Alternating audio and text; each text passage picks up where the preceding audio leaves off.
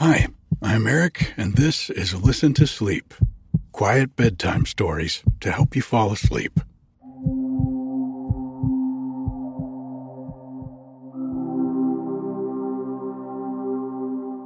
This week was all about compassion and acceptance for me. I decided to be a little bit more compassionate towards myself and do some things that were good for me. And one of those was taking a class with Dr. Gabor Mate online. If you don't know anything about his work, he deals mostly with trauma and its effects on our lives. And one of the things he talked about in the class I took was his philosophy of compassionate inquiry as a way to explore our own trauma and to heal from it. Well, it also tied in really well with a show that Joe and I watched this week called Scenes from a Marriage. If you haven't seen it, it's on HBO.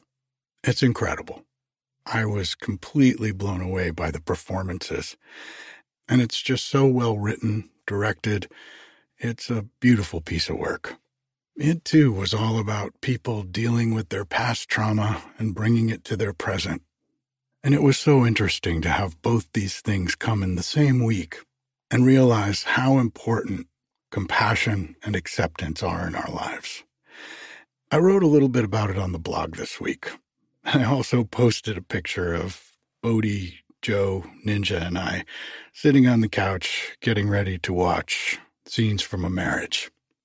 I fear sometimes that I post so many beautiful pictures up here and tell so many stories that maybe make it sound like it's a little more perfect than it is.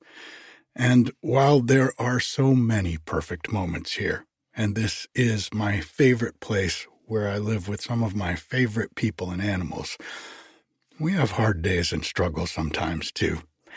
And like many of you, we'll spend evenings on the couch just snuggled together watching a good TV show. If you care to see the picture and read a little bit about my thoughts on all this, it's on the blog this week at listentosleep.com, and there's a link in the show notes. I want to give a shout out to the many folks who supported the Patreon this week. Thank you so much. Iman, Pam, Manda, Carol, Suzanne, Harry, Rebecca, Anne, Marianne, Kylie and Lindsay, Amy, Taya, Jessica, MG, and Nicole. I have to say, I'm a little blown away by how many people joined the Patreon this week, and I'm so thankful to all of you for helping me get closer to my goal of 1,000 patrons so that I can have Listen to Sleep be my full-time endeavor. You can join the Patreon for less than $1 a month, and for that, you get the podcast a day early without any ads or introductions. It's great for if you want to listen more than once, and it really does help to support my dream of being your full-time bedtime storyteller for a living. Another thing you can do to support the podcast is leave a review where you listen. Apple Podcasts especially helps because it helps other people find the podcast so they can get better sleep too. You can get more information about all of this on the website at listentosleep.com. I was chatting with a listener named Rebecca on Twitter this week who told me how much she likes the stories by Catherine Mansfield. So I found another great story by her for tonight's episode.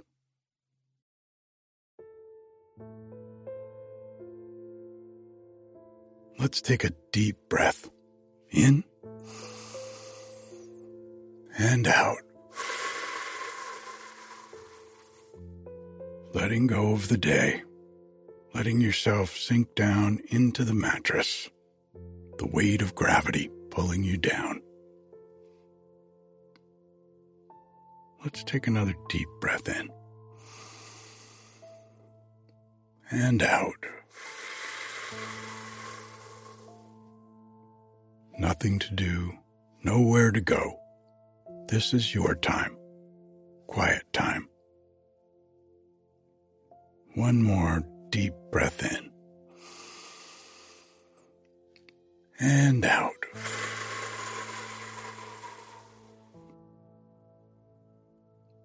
If you start to fall asleep while I'm reading, that's okay. Just let yourself drift off.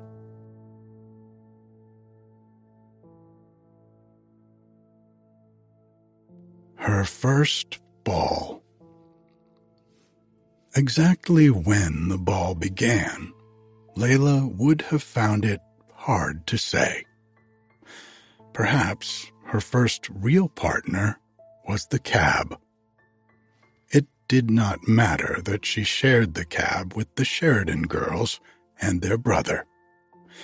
She sat back in her own little corner of it, and the bolster on which she rested her hand felt like the sleeve of an unknown young man's dress suit. And away they bowled, past waltzing lampposts and houses and fences and trees. Have you really never been to a ball before, Layla? But, my child, how too weird, cried the Sheridan girls. Our nearest neighbor was 15 miles, said Layla softly, gently opening and shutting her fan. Oh dear, how hard it was to be indifferent like the others. She tried not to smile too much. She tried not to care. But every single thing was so new and exciting. Meg's tuberoses, Josie's long loop of amber, Laura's little dark head pushing above her white fur like a flower through snow. She would remember forever. It even gave her a pang to see her cousin Laurie throw away the wisps of tissue paper he pulled from the fastenings of his new gloves. She would have liked to have kept those wisps as a keepsake, as a remembrance. Laurie leaned forward and put his hand on Laura's knee. Look here, darling, he said.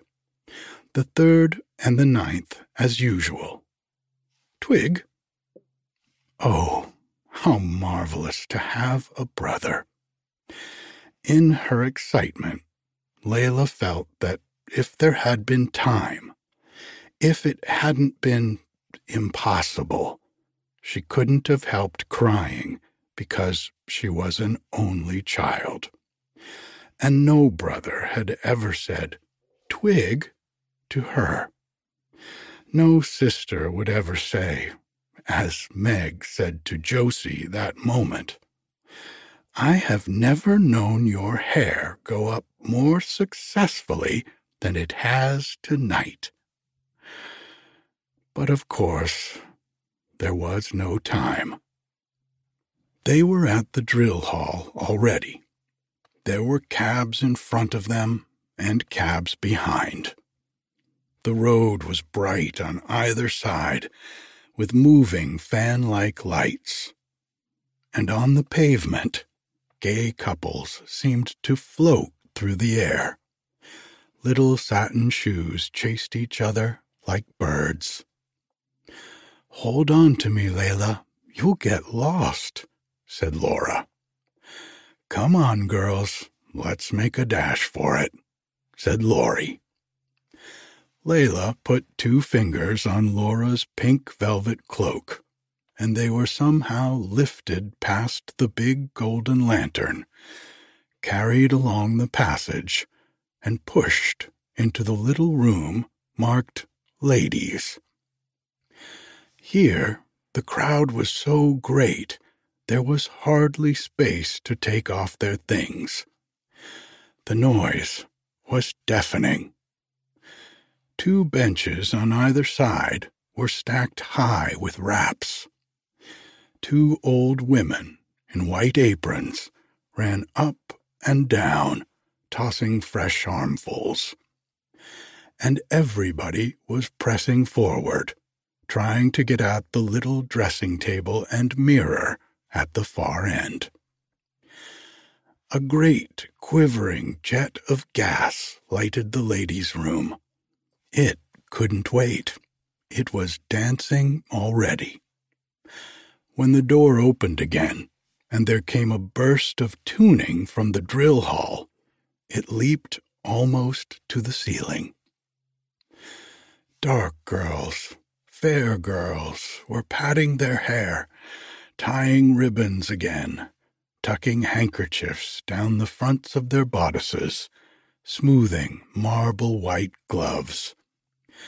And because they were all laughing, it seemed to Layla that they were all lovely. "Aren't there any invisible hairpins?" cried a voice. "How most extraordinary! I can't see a single invisible hairpin." "Powder my back, there's a darling," cried someone else. "But I must have a needle and cotton. I've torn simply miles and miles of the frill," wailed a third. Then, "Pass them along, pass them along."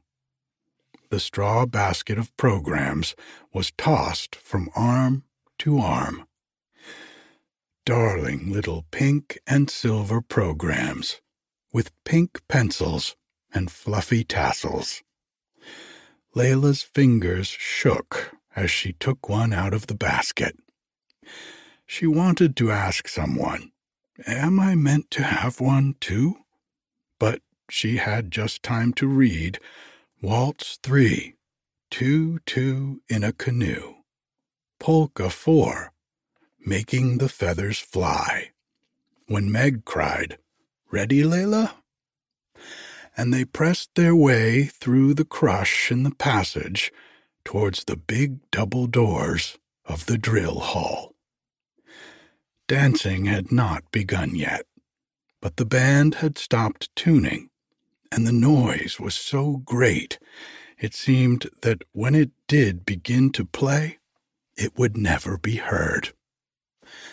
Layla, pressing close to Meg, looking over Meg's shoulder, felt that even the little quivering colored flags strung across the ceiling were talking.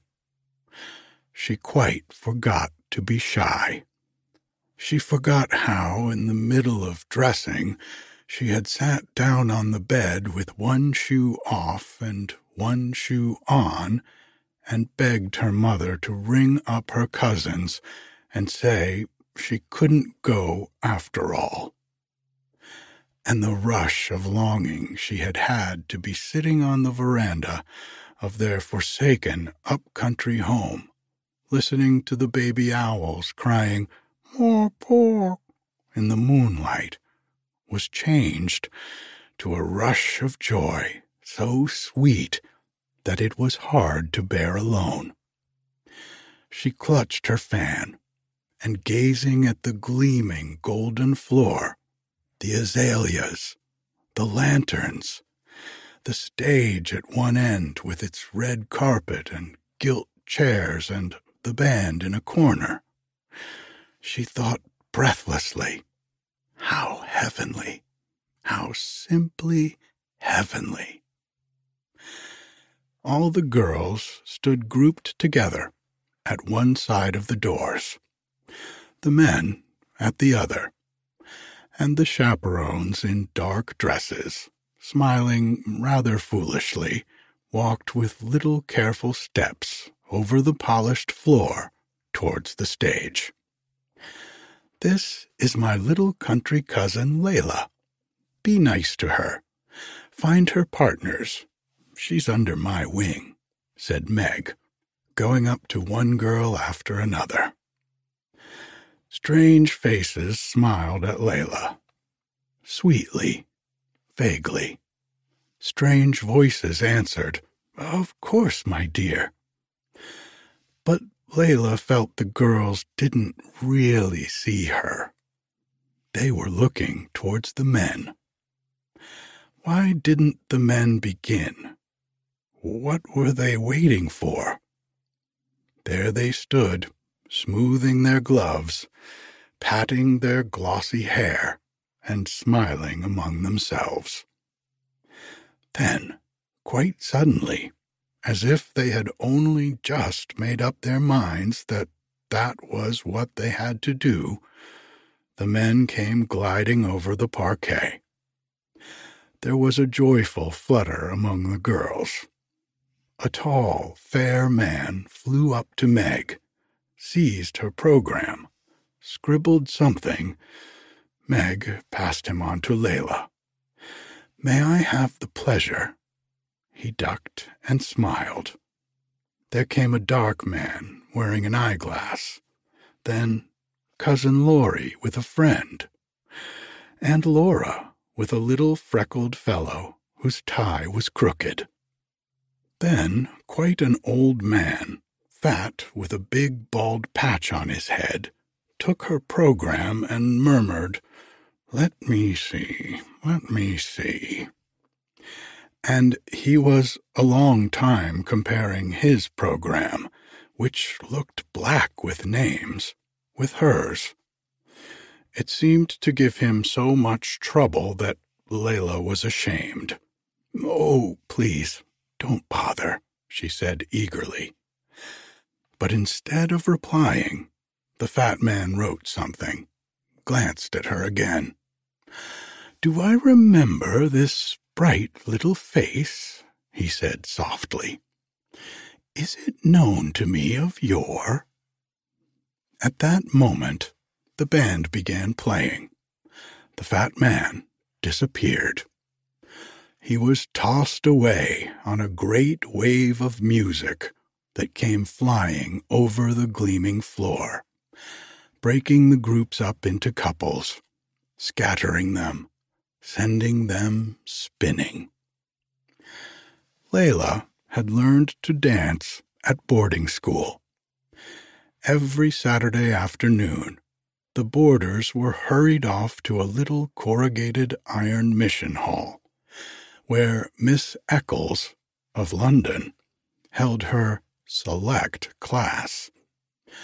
But the difference between that dusty-smelling hall, with calico texts on the walls, the poor, terrified little woman in a brown velvet toque with rabbit's ears thumping the cold piano, Miss Eccles poking the girl's feet with her long white wand, and this was so tremendous that Layla was sure if her partner didn't come and she had to listen to that marvelous music and to watch the others sliding, gliding over the golden floor, she would die at least, or faint, or lift her arms and fly out of one of those dark windows that showed the stars. "Ours, I think." Someone bowed, smiled, and offered her his arm. She hadn't to die after all. Someone's hand pressed her waist, and she floated away like a flower that is tossed into a pool. "Quite a good floor, isn't it?" drawled a faint voice close to her ear. "I think it's most beautifully slippery," said Layla. "Pardon?" The faint voice sounded surprised. Layla said it again, and there was a tiny pause before the voice echoed, "Oh, quite," and she was swung round again. He steered so beautifully. That was the great difference between dancing with girls and men, Layla decided. Girls banged into each other and stamped on each other's feet. The girl who was gentleman always clutched you so. The azaleas were separate flowers no longer. They were pink and white flags streaming by. "Were you at the Bells last week?" The voice came again. It sounded tired. Layla wondered whether she ought to ask him if he would like to stop. "No, this is my first dance," said she. Her partner gave a little gasping laugh. "Oh, I say," he protested. "Yes, it is really the first dance I've ever been to." Layla was most fervent. It was such a relief to be able to tell somebody. "You see, I've lived in the country all my life up till now." At that moment, the music stopped, and they went to sit on 2 chairs against the wall. Layla tucked her pink satin feet under and fanned herself, while she blissfully watched the other couples passing and disappearing through the swing doors. "Enjoying yourself, Layla?" asked Josie, nodding her golden head. Laura passed and gave her the faintest little wink. It made Layla wonder for a moment whether she was quite grown up after all. Certainly her partner did not say very much. He coughed, tucked his handkerchief away, pulled down his waistcoat, took a minute thread off his sleeve. But it didn't matter. Almost immediately, the band started, and her second partner seemed to spring from the ceiling. "Floor's not bad," said the new voice. Did one always begin with the floor? And then, "Were you at the Neves on Tuesday?" And again, Layla explained. Perhaps it was a little strange that her partners were not more interested, for it was thrilling. Her first ball. She was only at the beginning of everything. It seemed to her that she had never known what the night was like before. Up until now, it had been dark, silent, beautiful very often, oh yes, but mournful somehow, solemn. And now it would never be like that again. It had opened dazzling bright. "Care for an ice?" said her partner. And they went through the swing doors, down the passage, to the supper room. Her cheeks burned. She was fearfully thirsty. How sweet the ices looked on little glass plates, and how cold the frosted spoon was, iced too. And when they came back to the hall, there was the fat man waiting for her by the door. It gave her quite a shock again to see how old he was. He ought to have been on the stage with the fathers and mothers. And when Layla compared him with her other partners, he looked shabby. His waistcoat was creased. There was a button off his glove. His coat looked as if it was dusty with French chalk. "Come along, little lady," said the fat man. He scarcely troubled to clasp her, and then they moved away so gently. It was more like walking than dancing. But he said not a word about the floor. "Your first dance, isn't it?" he murmured. "How did you know?" "Ah," said the fat man, "that's what it is to be old." He wheezed faintly as he steered her past an awkward couple. "You see, I've been doing this kind of thing for the last 30 years. 30 years, cried Layla. 12 years before she was born. It hardly bears thinking about, does it? Said the fat man gloomily. Layla looked at his bald head, and she felt quite sorry for him. I think it's marvelous to be still going on, she said kindly. Kind little lady, said the fat man, and he pressed her a little closer and hummed a bar of the waltz. Of course, he said, you can't hope to last anything like as long as that. No, said the fat man. Long before that, you'll be sitting up there on the stage, looking on, in your nice black velvet, and these pretty arms will have turned into little short fat ones, and you'll beat time with such a different kind of fan, a black, bony one. The fat man seemed to shudder. And you'll smile away like the poor old dears up there, and point to your daughter, and tell the elderly lady next to you how some dreadful man tried to kiss her at the club ball. And your heart will ache. The fat man squeezed her closer still, as if he was really sorry for that poor heart. Because no one wants to kiss you now, and you'll say how unpleasant these polished floors are to walk on, how dangerous they are. Eh, Mademoiselle Twinkletoes? Said the fat man softly. Layla gave a light little laugh, but she did not feel like laughing. Could it all be true? It sounded terribly true. Was this first ball only the beginning of her last ball, after all? At that, the music seemed to change. It sounded sad. Sad. It rose upon a great sigh. Oh, how quickly things changed.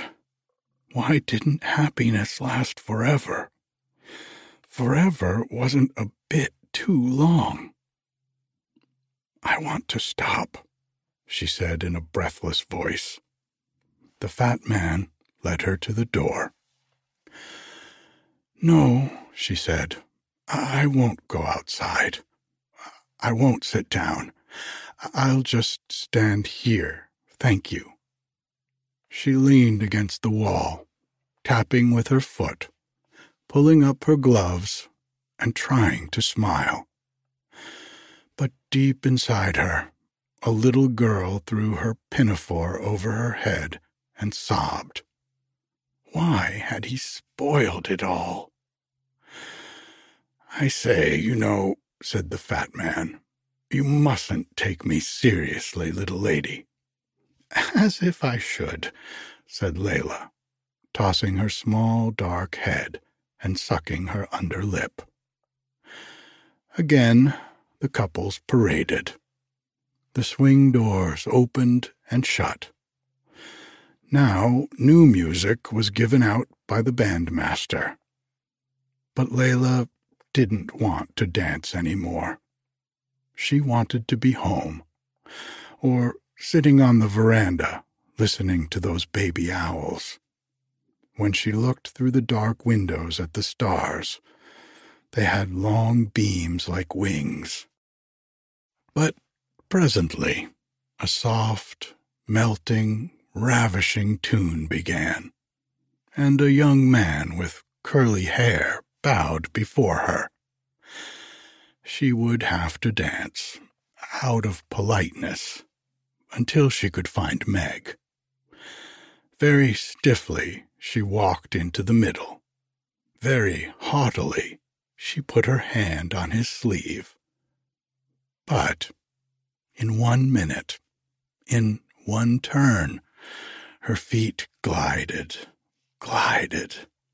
The lights, the azaleas, the dresses, the pink faces, the velvet chairs, the sweet faces, the velvet chairs, all became one beautiful flying wheel. And when her next partner bumped her into the fat man, and he said, "Pardon," she smiled at him more radiantly than ever. She didn't even recognize him again.